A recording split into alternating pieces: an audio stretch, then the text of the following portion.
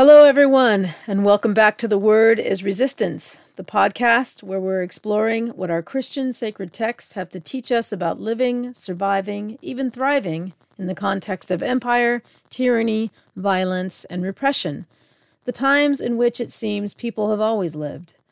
What do our sacred stories have to teach us as white people about our role in resistance, in showing up, in liberation? The theme song you heard is a recording of Dr. Vincent Harding's Song for the Freedom Movement, We Are Building Up a New World. This recording is from a multiracial movement choir practice in Denver, Colorado in December 2014. It was led by Minister Darrell J. Walker. We are deeply grateful to the Freeney Harding family for letting us use the song for this podcast. I'm Reverend Jean Jeffress. I'm a pastor in the United Church of Christ in Northern California, serving in what's called the South Bay, or you might know it as Silicon Valley. I live in the city of Oakland, which is in what is called the East Bay. Both the South Bay and the East Bay exist on the unceded and ancestral lands of the Ohlone people. This podcast is a project of Surge Faith and is particularly designed for white people, white Christians, with the idea that white people will talk to other white people about race and about white supremacy. We believe white people, like many of you listening now and like me, have a responsibility to commit ourselves to resisting white supremacy, speaking up and showing up and disrupting white supremacy where we find it, including in our own Christian traditions. We'd love to hear from you, and especially from listeners of color and from folks of all different faith traditions who might be checking us out. We'd like to know how you think we're doing. The word is resistance. It's hard for me to read today's passage from Ephesians about the whole armor of God, this talk of spreading the gospel of peace couched in military language, without thinking about the news and videos out of Afghanistan. This 20-year campaign, war on terror, colonial attempt at nation building, however many drone bombings and lost lives ending in what is essentially defeat for the American empire, and much, much worse than that. Even more chaos and instability for the people of Afghanistan. An outcome in which, as an American, I am culpable. It should not surprise me, or anyone really, that we have talk of spreading peace couched in military terms, even in the Bible, maybe especially in the Bible. You see, it's the context of empire that remains throughout the eons. The belt of truth, the breastplate of righteousness, the shield of faith, the helmet of salvation, and the sword of the Spirit may be the only weapons available to those resisting the forces of empire. It rarely works to fight an empire with actual armaments, as the empire will certainly outgun you. Spiritual resistance, nonviolent resistance, that's what the writer of Ephesians is talking about with the armor of God imagery. I would like to resist even that, though, and dream up a protective suit that doesn't just repel the forces of evil, but instead confuses them in a blinding flash of glitter and sequin sparkles. If we have to keep on resisting empire, I'd like to at least do it on my own terms. Courage, sisters, don't get weary. Courage, brothers, don't get weary. Courage, people, don't get weary. Here's the passage from Ephesians chapter 6, verses 10 through 20. Finally, be strong in the Lord and in the strength of his power. Put on the whole armor of God, so that you may be able to stand against the wiles of the devil. For our struggle is not against enemies of blood and flesh, but against the rulers, against the authorities, against the cosmic powers of this present darkness, against the spiritual forces of evil in the heavenly places. Therefore, take up the whole armor of God, so that you may be able to withstand on that evil day, having done everything to stand firm. Stand therefore and fasten the belt of truth around your waist and put on the breastplate of righteousness. As shoes for your feet, put on whatever will make you ready to proclaim the gospel of peace. With all these, take the shield of faith, with which you will be able to quench all the flaming arrows of the evil one. Take the helmet of salvation and the sword of the Spirit, which is the word of God. Pray in the Spirit at all times, in every prayer and supplication. To that end, keep alert and always persevere in supplication for all the saints. Pray also for me, so that when I speak, a message may be given to me to make known with boldness the mystery of the gospel, for which I am an ambassador in chains. Pray that I may declare it boldly as I must speak. That's the NRSV translation. The letter to the Ephesians is not believed to be one of Paul's letters. My HarperCollins Study Bible says it was probably written by a follower of Paul after Paul died. Ephesians has some troubling passages. Not that Paul himself didn't also write troubling passages. The Study Bible points out, however, that a couple of the distinguishing characteristics of this letter that separate it from Paul's undisputed letters are the diminution, I think just like the diminishing, of women's status, and the re-accommodation to the long-standing cultural patterns of hierarchy and submission in the household. That's from the Study Bible. Cultural, in this case, is Greco-Roman culture, adhering to the imperial dominant cultural ideas. This manifests in Ephesians at the end of chapter 5, verse 22. Wives, be subject to your husbands as you are to the Lord. For the husband is the head of the wife, just as Christ is the head of the church. I point this out mostly because patriarchy is always irritating, and it is, of course, a tool of imperialism.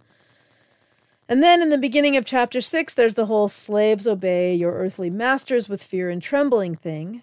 In the former case, the text does say in verse 25, husbands, love your wives just as Christ loved the church. And in the latter, the text says, masters, stop threatening your slaves. That's a paraphrase, but that's what it says. And I guess that is an attempt at a power analysis, but we know how these dynamics play out. The oppressed are supposed to just keep their place. But that day will come when they don't. And that's usually the day when the actual breastplates and helmets and shields of those sworn to maintain order can be seen gleaming in the sunlight. Be it bronze and iron or modern-day riot gear, these are images from liberation struggles throughout the centuries.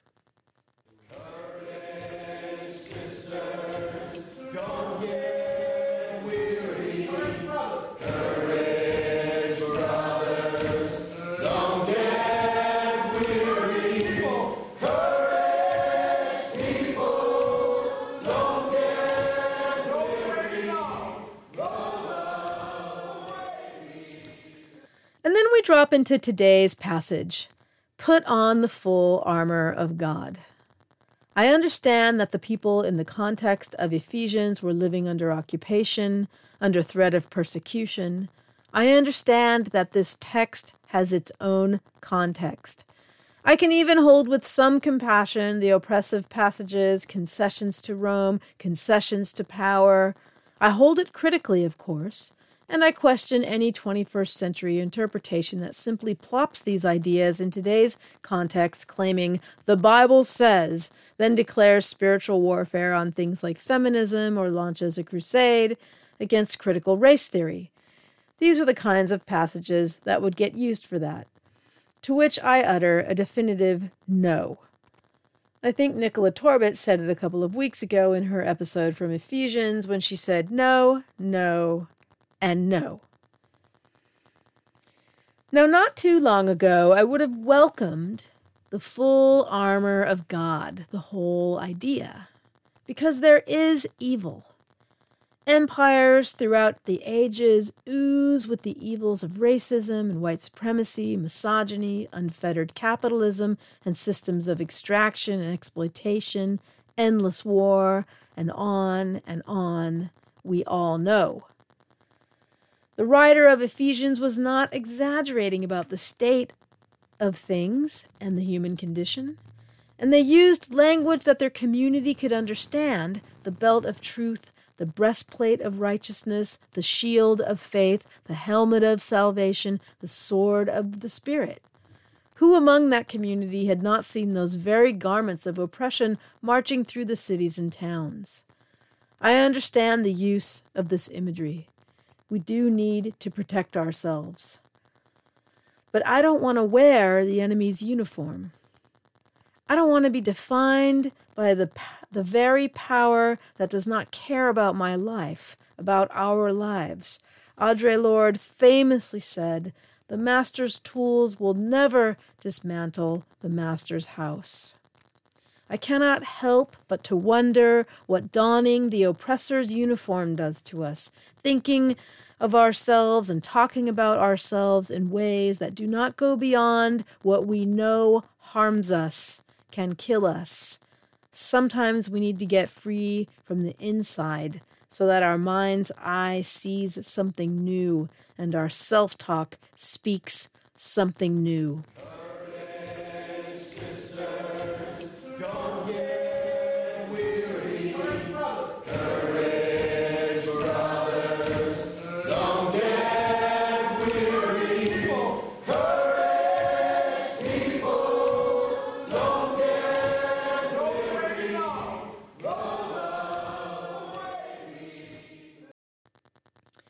In an interview on the podcast On Being, poet and teacher Ocean Vuong talks about the importance of language.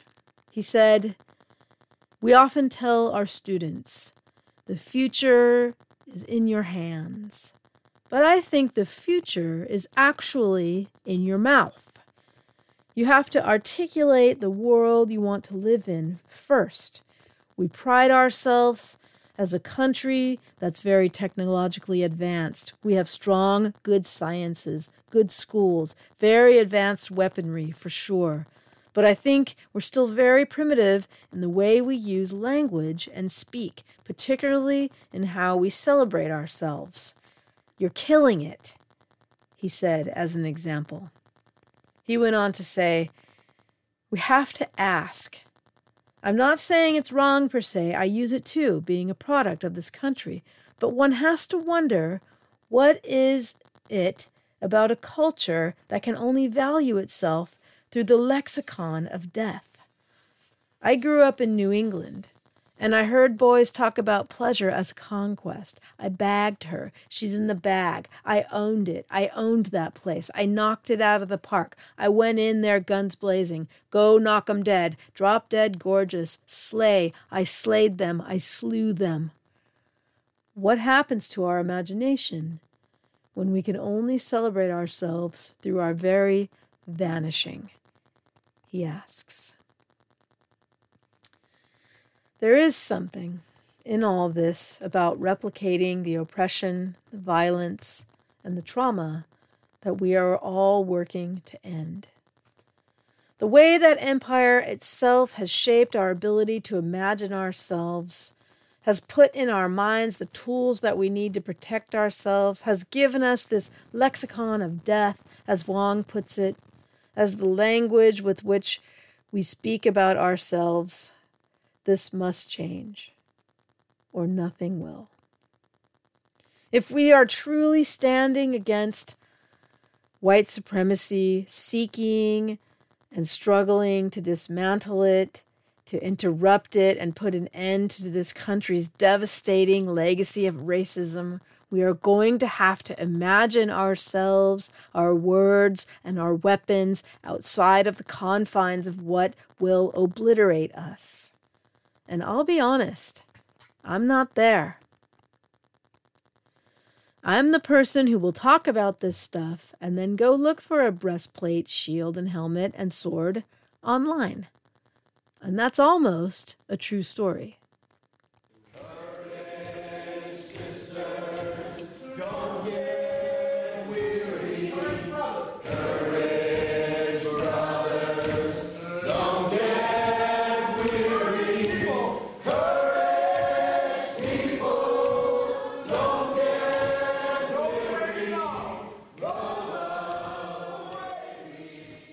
Friends, the battle is real. The writer of Ephesians was right.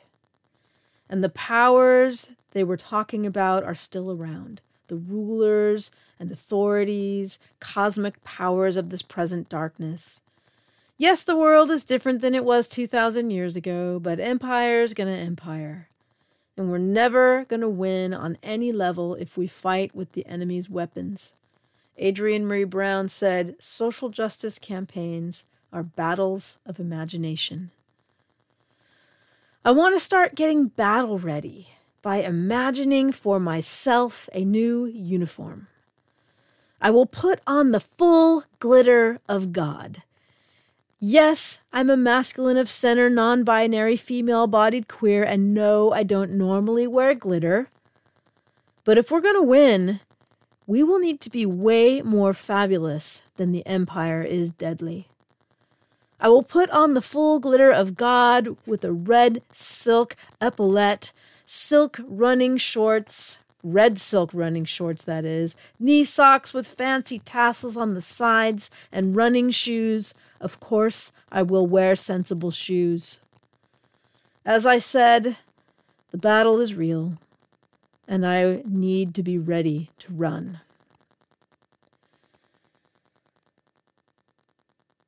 Friends, spend a little time imagining what your new uniform will be. What will you wear?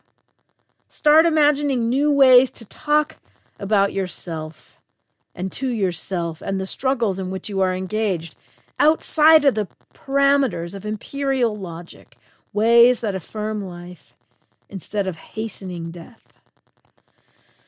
And I will also post a couple of links with information about how to get involved with the effort to stop Line 3 for those of you who would like a more tangible call to action. There are links in the transcript. Thank you so much for joining me from wherever you are in this world today. Let us know how your action goes. We'd love to hear from you. You can comment on our SoundCloud, Twitter, or Facebook pages. Tune in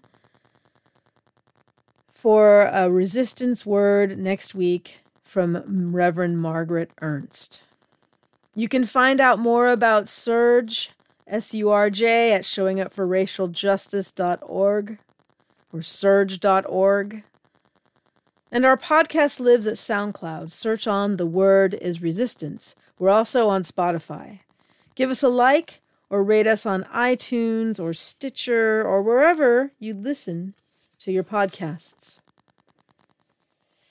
Transcripts are available as well on the website, which include references, resources, and action links. And finally, a huge thanks, as always, to this week's sound editor, Maxwell Pearl. Thank you, Max.